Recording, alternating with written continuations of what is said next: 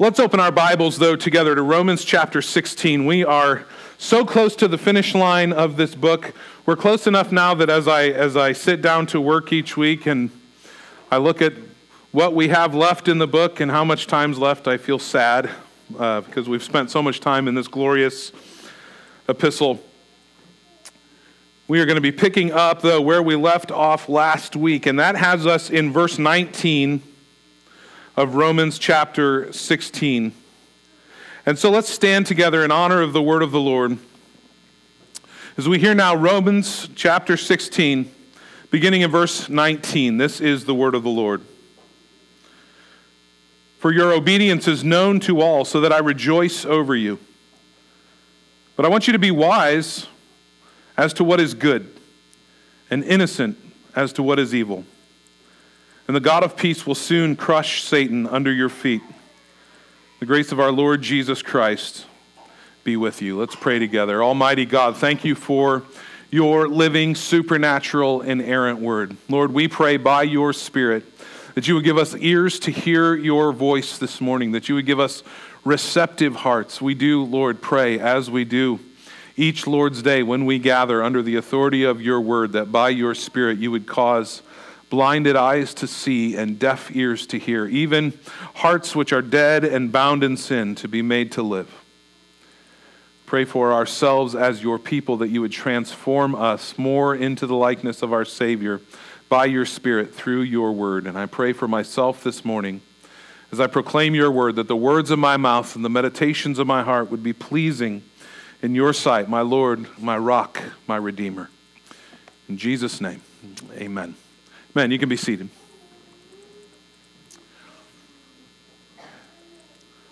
Well, last Sunday night was an event that I know all of you set your annual clock by, the Oscars, the annual movie awards. And I saw no video from the Oscars except one video that ended up going viral, and that of a British actor named Hugh Grant, who was clearly annoyed to be there. The clueless interviewer is trying to get this man who wants to pay no attention to her or show any enthusiasm of the event at all to give a good interview, and he is not cooperating in the least. So she says to him, "You're a veteran actor. You've been to many Oscars. What's your favorite thing about being here?" And Hugh Grant, as he looks around and looks anywhere but at her, stutters and stammers a little bit, and he says this, "It's fascinating. The whole of humanity is here." And then he made an interesting reference. He said, "It's Vanity Fair." Now he's referring to John Bunyan's classic work, Pilgrim's Progress. This book first published in 1678. And this reference was 100% lost on the interviewer. She had no idea that that's what he was talking about. She thought he was talking about the party that happens after the Oscars, which is hosted by the magazine named Vanity Fair. And so Hugh Grant, disgruntled, looking around the room and says, "It's Vanity Fair going on here right now." She takes that statement as a very positive statement. Finally, we've gotten somewhere. She goes, "Oh, yes, it's all about Vanity Fair. That's where we let loose and have a little bit of fun." What he was actually doing was making a negative statement. He was unimpressed to be there. He was slyly criticizing the event. This is frivolous. This extravagant event where all the rich and famous have gathered together to celebrate ourselves is a very strange thing. And so he compares it to this wicked city from Pilgrim's Progress. Pilgrim's Progress, I hope you're familiar with it. I've said before, have no confidence that you'll be in heaven if you have not read this book. It's an allegory. It's a story that's pointing to a much greater truth beyond itself. And in this book, I know many of you are familiar with it, a man named Christian is fleeing from his hometown named the City of Destruction. And he is fleeing for his life from the City of Destruction, traveling towards the Celestial City. The Celestial City obviously is a picture of heaven in this allegory. Along the way, he encounters many difficulties. He gets caught in the Slough of Despond, and he's briefly imprisoned in Doubting Castle and escapes the giant Despair. All along the way, he's attacked and stalked by a horrifying enemy named Apollyon. But in one scene of this book, one memorable scene, Christian and a companion from his hometown that he has met along the way, a man named Faithful, are forced to travel through a city called Vanity Fair. And in Vanity Fair, there is this great and ancient festival. It's like the state fair or the Elkhart County Fair set on 10 and going on continually and never ending. But it's not exactly like the 4-H fair with its animals and elephant ears and all that goes on there. It's a city filled with pleasures and enticements and distractions and temptations. Vanity Fair is a city in this story that represents the world of those who hate God. They hate the celestial city. They hate God and they hate his heaven. Vanity Fair had one purpose for existence. It offered the travelers who came through it anything and everything distracting and sinful that would entice them to forget about God and to forget about their journey to the celestial city.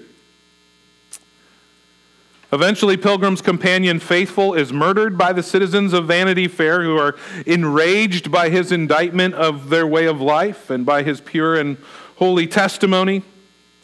And after Faithful is martyred, then Christian is finally allowed to leave the city. He eventually travels through many more adventures and trials and finally arrives at the celestial city, his destination. Well, John Bunyan's allegory is full of truth. It really is one of the best things ever written. But the reality is, at this very moment, we are all passing through Vanity Fair. It is a very dangerous place, constantly tempting us, relentlessly calling us to believe false promises, to become distracted and entangled in momentary pleasures, to take our eyes off of God, to take our eyes off of our pleasure with him, to take our eyes off of that destination to which we are traveling, to which we have fixed our eyes, the celestial city. And so in Romans chapter 16, Paul has been giving these final greetings, and he interrupts himself. He's been expressing his love for these people, his love for the church, his love for these particular saints. And he interrupts himself with a series of warnings. Paul is deeply aware of the dangers that we face in this world. And so he warns the Roman Christians, and he warns us to be vigilant, to have something of a wartime mentality in our thinking. He warns them to watch out for, to mark and avoid false teachers, to be on guard against their false and dangerous teaching. He warns us, as we saw last week, to not be deceived by smooth-talking wolves. So he says to us, watch out for deceiving teachers. Mark them, expose them, avoid them. Have no fellowship with them. And now he tells us as he goes on in this other warning, watch out for depraved culture. Look at verse 19. Your obedience is known to all, so that I rejoice after you. Paul begins in this warning. At the start of this letter, in Romans chapter 1, Paul tells them this in Romans chapter 1, verse 8. I thank my God through Jesus Christ for all of you, because your faith is proclaimed in all the world. That's how he opens the letter, and now at the close of the letter, he commends them because he says, your obedience is known to all. What a testimony. As a pastor, I was looking at that this morning and said, what better thing could be said of our church than that? That your obedience is known to all. Your faith is proclaimed in all the earth. And so Paul says, I rejoice after you, over you. This is a good church. This church to whom he writes. It's a healthy church. It's an obedient church. And Paul knows this. Paul knows that the devil hates a healthy church. He finds any way he can to wage relentless attacks against it. If you find any healthy, good, strong, pure, godly church, you will find a massive attack against that church going on in our world. On top of the devil's attacks against the church, Paul's writing to these believers who are living in Rome. They are living in the Vanity Fair of Vanity Fairs. It is an exceedingly wicked city. So he says to them in verse 19, After he says that he rejoices over them, he says, but I want you to be wise as to what is good and innocent as to what is evil. Be wise as to what is good. Wise is to be learned, to be skillful in what is good. James chapter 3, verse 17, James says, the wisdom from above is pure, and then peaceable and gentle, open to reason, full of mercy and good fruits, impartial and sincere. James contrasts this godly wisdom, this wisdom in what is good, with the wisdom of the world, which James says in verse 15 of chapter 3, is earthly, unspiritual, demonic. Worldly wisdom, James says, produces bitter jealousy, selfish ambition, arrogance, and falsehood, but godly wisdom produces just the opposite. So Paul says, I want you to be wise as to what is good, what is godly. Wisdom throughout Scripture is practical mastery in life and conduct. It's not just the knowledge of truth. It's not just the accumulation of information and knowledge. It is truth lived out. It is knowledge put into practice. Wisdom handles situations of life with prudence and dignity. It deals rightly with others. It knows how to truly live. Biblical wisdom recognizes the sovereignty of God. It understands God's word and it applies God's word. And in fact, this is the very starting point of wisdom. Proverbs 9:10, the fear of the Lord is the beginning of wisdom. We read the same thing from David, Psalm 111, verse 10. The fear of the Lord is the beginning of wisdom. All of those who practice it have good understanding. So wisdom begins with the fear of the Lord. We can't even begin to know, as Paul says, be wise as to what is good, be innocent as to what is evil. We can't even begin to know what is good and what is evil apart from the knowledge of God that he has given to us in his word. And so the outer walk of wisdom begins with the inner relationship with God's wisdom through his word. That's why Paul told us what he told us in chapter 12 of Romans when he says, do not be conformed to this world, but be transformed by the renewing of your mind, that by testing you may discern what is the will of God, what is the good, the acceptable, and the perfect. The world is constantly trying to squeeze us into a mold. Constantly trying to squeeze us into its mold, to be in its shape, to look like it looks. Paul says, don't be conformed.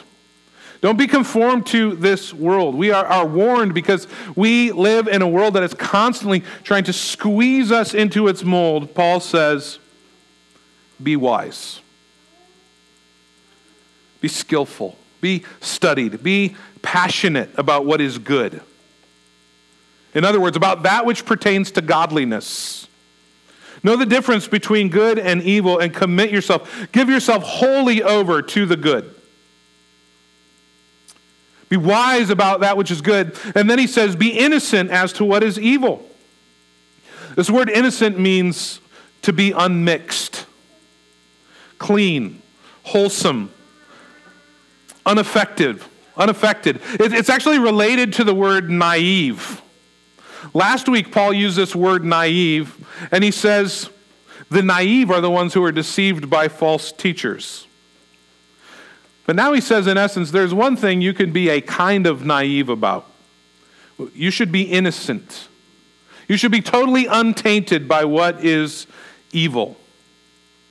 Now, that doesn't mean that we go through life oblivious to the evils around us. Naive has that connotation, doesn't it, of like you're just clueless. You're just oblivious. You'll fall for anything. That is the opposite of what Paul is saying here. In 2 Corinthians 2, verse 12, Paul speaks of being not outwitted by Satan, of not being ignorant of his devices. And so we are not talking about being undiscerning here. We are not talking about burying our heads in the sand and just going, it's an evil world out there. I can't know anything about it at all.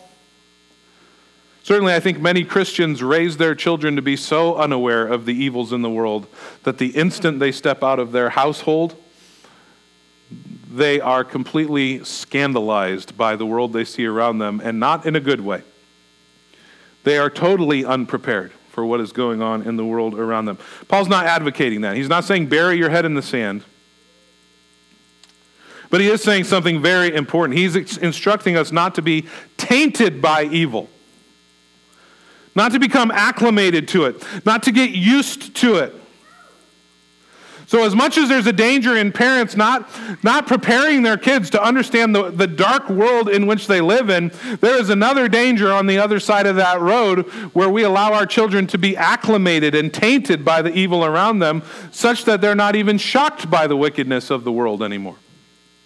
It's just life. What's the big deal? Well, these Roman Christians are living in an incredibly dangerous environment. Seneca, the first century historian, called it a cesspool of iniquity. Paul is writing to Christians living in a cesspool of iniquity. The immorality among the upper classes was rampant and vile. Homosexuality, lesbianism, bisexuality, even bestiality were acceptable moral behaviors. In fact, many of the Roman philosophers openly mocked monogamous heterosexual couples. It's just a thing to laugh at. Increasing number of children, mostly girls, were abandoned by parents who did not want them. And so child abuse and child prostitution proliferated in that society. Life was cheap. In Paul's day, poorer classes attempted to form labor unions, not for better pay, not for better working conditions, but for the simple right to be buried like a human being. Animals were more protected and better treated than humans, not so different than our world, by the way, where you can't destroy an eagle's egg legally, but you can murder a child in his mother's womb, and that is both protected by law and celebrated by millions. The truth is, our culture is just like the Roman culture. What better description is there of our nation than those words of that Roman historian Seneca? We are a cesspool of iniquity. And if anything, the wickedness of this world reaches farther. It reaches deeper into our lives. It is not just outside of our doors in our society, it is inside our homes. It is on our TVs. It is on our computers. It is on our phones. It is coming from our car stereos. It surrounds our children in their schools. It is inescapable in Walmart checkout lines. It's ubiquitous in our culture. We cannot escape this cesspool of iniquity. We live right in the middle of Vanity Fair, and it is mortally dangerous. And if we're not careful, if we are not vigilant, if we are not wise, if we forget that we are in a war, if we forget that we have a real enemy who is relentlessly looking for opportunity to murder us, before long, that narrow, rugged path to the celestial city will begin to feel to us dull and boring and harsh and stifling, and we will decide life is better here in Vanity Fair. There is a real danger. There is a clear and present danger. Thankfully, Paul doesn't leave us here with this warning going, it's bleak, it's dark, you got to be on edge all the time. No, he doesn't leave us saying, now it's all on you.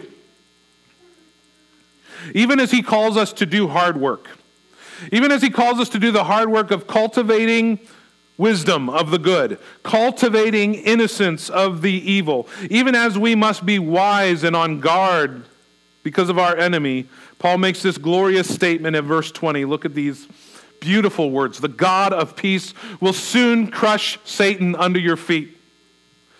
The grace of our Lord Jesus Christ be with you.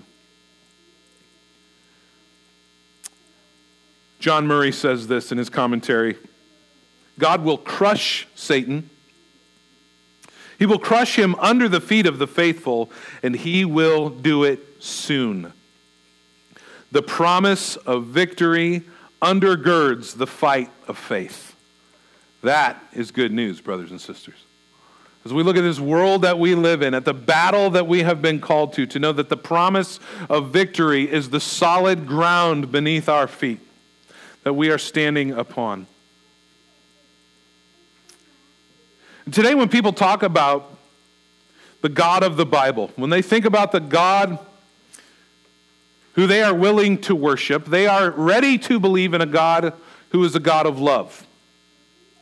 They are ready to believe in a God who is a God of peace. They are ready and willing to accept God so long as he is a pacifist. We'll take that God.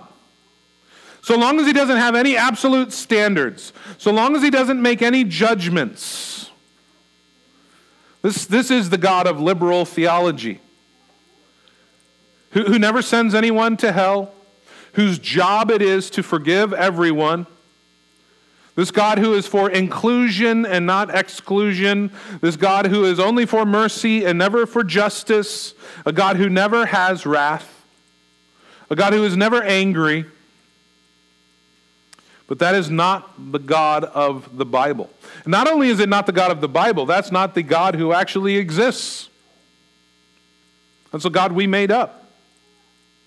Psalm chapter 7, verse 11 says of the God of the Bible, the God who actually exists, the God who will actually judge. God is a righteous judge and a God who feels indignation every day.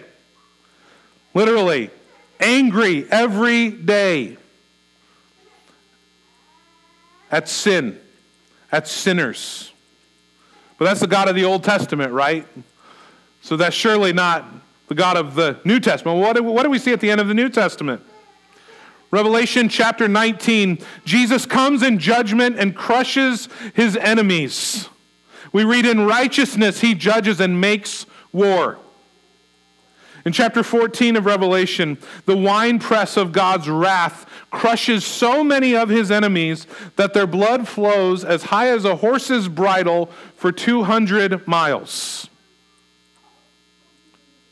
That's the God revealed to us in Scripture. What does Paul tell us in the first 3 chapters of Romans, of this letter? We are at war with God, and God is at war with us. And there is only one way for this war to end. There is only one way to have peace with God instead of wrath from God. Romans chapter 5, verse 1, therefore, since we have been justified by faith, we have peace with God through our Lord Jesus Christ.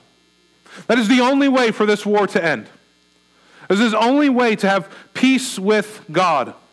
All who are in Christ will receive the gift of his righteousness and now have, for the very first time, peace with God. But for those who have not trusted in him, those for whom the payment of sin has not been made, your guilt of sin remains upon you.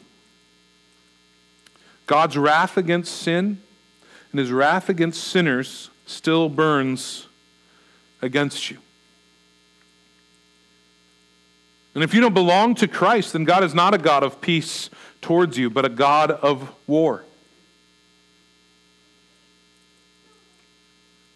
But he's offering you peace. He's willing to forgive your treason. If you will lay down your arms, if you'll lay your weapons down, if you'll submit to him. But as long as you reject his grace and his lordship, there is no peace, only war. And when Christ finally judges all of his enemies, you will be among them. What a terrifying thought. Please be reconciled to God. But believers, look here at how Paul says we'll have victory. God to his people is a God of peace. And he says God will crush Satan under our feet.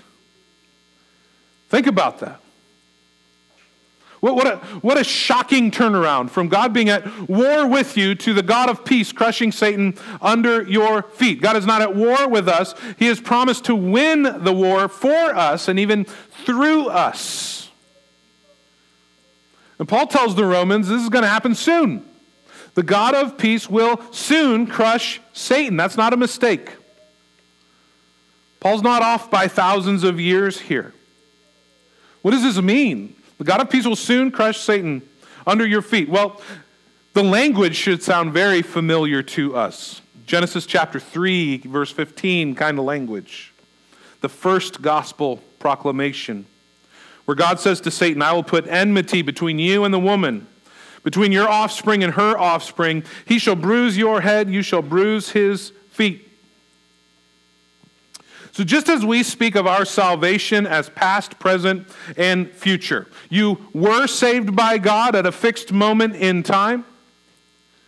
Regeneration occurred. Your dead heart was made to live. Justification occurred. You were pronounced not guilty. You were credited with the righteousness of Christ. Adoption occurred. You were made the Son of God. You were filled with the Holy Spirit. You were given the gifts of repentance and faith. That all happened in your past in a fixed moment.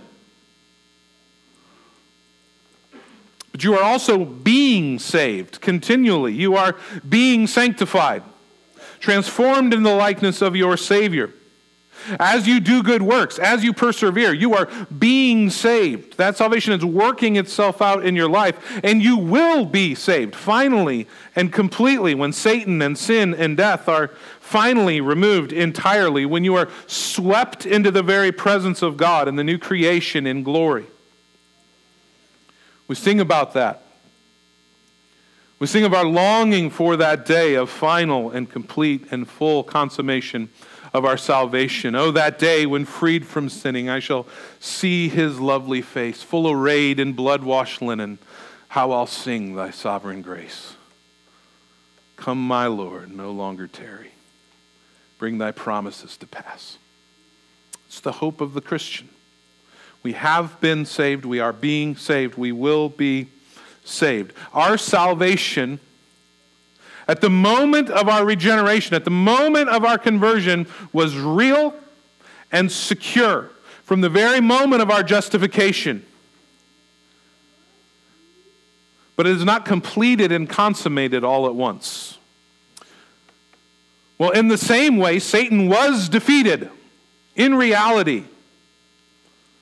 But that victory over him, God's crushing of Satan's head, will come in 3 stages. He has been defeated. He is being defeated. He will be defeated. Now, the first and the last of these victories in the past and in the future belong exclusively to Christ. We play no part whatsoever. He alone disarmed the power of Satan in his death on the cross. We did not help him with that. Colossians chapter 2, verse 15. He disarmed the rulers and authorities and put them to open shame, triumphing over them in him. Hebrews chapter 2, verse 14. He himself likewise took on flesh and blood, that through death he might destroy the one who has the power of death, that is, the devil. In John chapter 12, verse 31, Jesus said, now this is the judgment of the world. Now will the ruler of this world be cast out. And I, when I am lifted up from the earth, will draw all people to myself. He said this to show by what kind of death he was going to die. So Satan is decisively defeated on the cross of Christ. That's the first. And then the last, Christ alone will destroy Satan once and for all. At the end of the age, judge him. Revelation chapter 20, verse 10, where he will be thrown into the lake of fire to be tormented day and night forever and ever. But it's the second of these 3 stages. It's the right now stage where we actually play a role. And again, it's not that we do it, it's that God does it. He, the God of peace, will crush Satan under your feet soon. He crushes Satan under our feet. How does he do it, though? What's our role in that? Well, again, we're using Genesis 3 language here. We're making an allusion to Genesis chapter 3. What happened in Genesis 3? How did Satan deceive the man and the woman in the garden? He offered them the knowledge of good and evil. He undermined the very word and command of God, and he said to them, you will surely not die. For God knows that when you eat of it, your eyes will be opened. You will be like God, knowing good and evil. It wasn't sinful for them to desire to know good and evil. Paul commands us here to be wise as to what is good, to be innocent as to what is evil. We need to know the difference between those things. Their sin was that they desired a knowledge that was contrary to God's revelation. God had told them in no uncertain terms, do not eat. God defines what is good and what is evil, and he had defined for them in their world what was good and what was evil. What was good was fill the earth and subdue it. What was evil was don't eat this tree. I've given you everything else. They sought a secret knowledge. They sought a secret knowledge God had not revealed to them, one that was contrary to the word of God. Look back here now at Romans 16. What does Paul say in verse 19? Your obedience is known to all, but I want you to be wise as to what is good, innocent as to what is evil. Now, how is it then that we conquer in this present age? How is it that we survive Vanity Fair? How is it that the God of peace crushes Satan under our feet? Well, it is not by us taking up a sword. It is not by physical force. It is not by us becoming like the culture to hopefully win them over because they'll think we're cool like they are. It's by devotion to the truth of God, knowing it, obeying it, loving it, proclaiming it. This is where the first Adam failed in the garden. When that certain serpent came, offering him a knowledge of good and evil that did not come from the Lord, offering him this outside external knowledge, when that serpent came, undermining God's word, twisting God's word, he should have put his heel right on his skull and crushed it into the dust. He was given authority to rule over the garden. He was given a commission to fill the earth and subdue the earth, and he failed in his commission. But though the first Adam failed, the second Adam, the Lord Jesus Christ, succeeded. He crushed the serpent's head on the cross. And now he has taken his authority and commissioned us. All authority, Jesus says, belongs to him. All authority in heaven and on earth belongs to the Lord Jesus Christ. And he has given us the command, and he has given us the authority to go and preach the gospel of his kingdom as his representatives. We've spoke numerous times in the book of Romans of what a herald was. The herald was the one under the authority of the king to take the message of the king and proclaim the king's message. He was declaring an authoritative word about the kingdom from the king of the kingdom. And God has commanded us and given us the authority to do this. So when we are wise as to what is good, when we are innocent as to what is evil, when we take this gospel of Christ's supremacy and rule,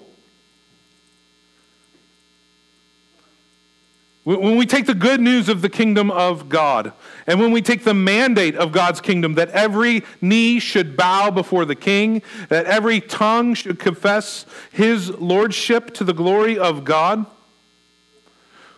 when we keep out falsehood, when we guard against false teachers who seek to pervert and twist the true gospel, who, like Satan, are offering a knowledge contrary to God's good revelation in Scripture.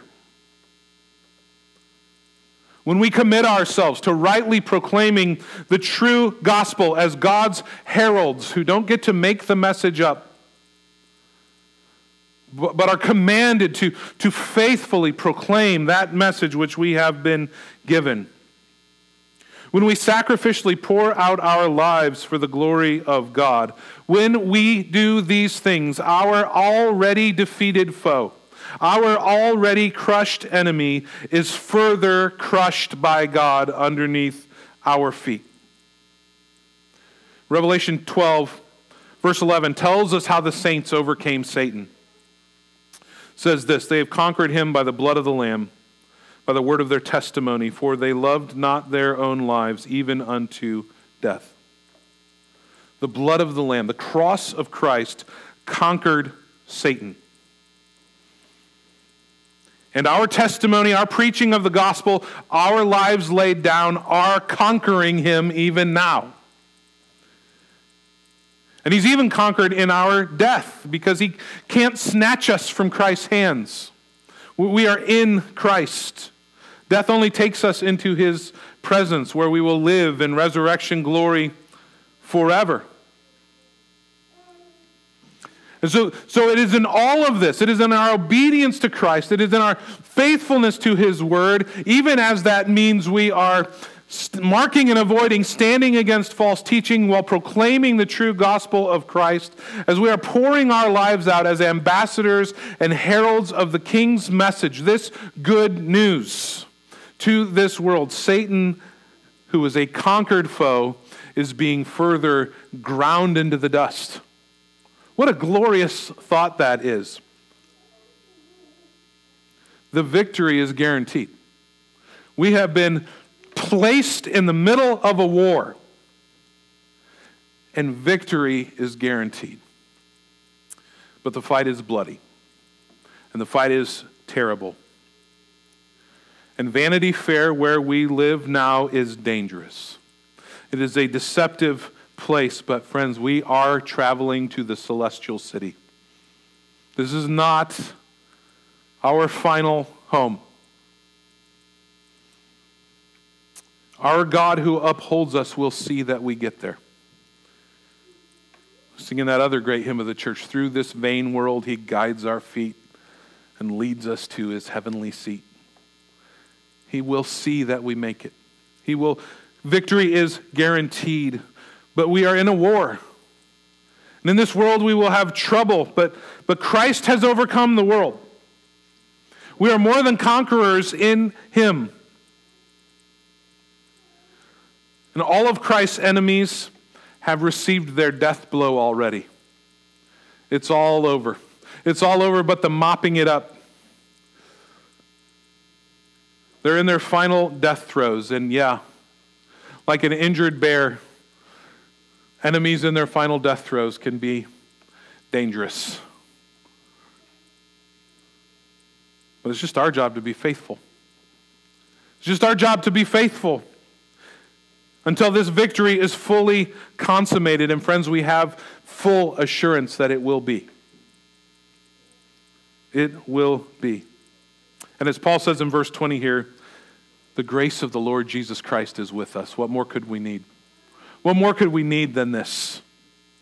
So even in this warning that Paul gives us, warning we must heed of this world in which we live, of this war that we have been called into, we have full assurance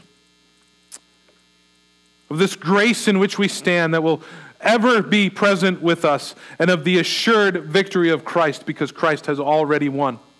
He's already ruling and reigning right now in victory and in glory.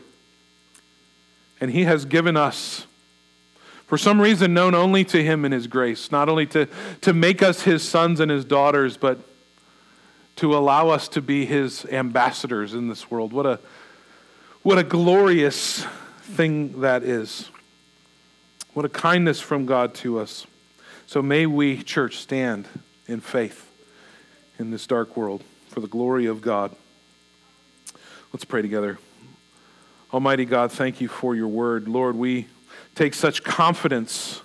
We take such confidence from these incredible statements that you have made in your word, Lord, of the completeness of the rule and the reign and glory and might of Christ. We rejoice in the mercy that we have been shown, mercy undeserved. We pray, Lord, for those living in this world of darkness and sin, those who are at this moment in rebellion against you, that they would turn from their enmity, that they would turn from their rage, that they would lay down their arms and bow their knee before the Lord Jesus Christ, submit their lives to this gracious, loving King, and find in him salvation. Find in him freedom from condemnation. Find in him joy eternal. Find in him the hope of the promise of that celestial city to which we have been called to live forever in your presence. We pray, Lord, for ourselves that you would make us faithful to that which you have called us, faithful heralds of this true gospel, faithful ambassadors of this kingdom, faithful even to lay our lives down for our King and his kingdom, knowing, Lord, that which you have prepared for those who love you, no eye has seen, no ear has heard, no mind conceived. And yet by your Spirit you have revealed them to us, that, Lord, even in that little amount that we understand of what you have done for us in your grace in saving us, in your promise to surely return for us, and in the hope of the new heavens and the new earth, we have ample reason to rejoice and to be steadfast, to be filled with hope. And so I pray, God, that you would do that work in us by your Spirit. In Jesus' name, amen.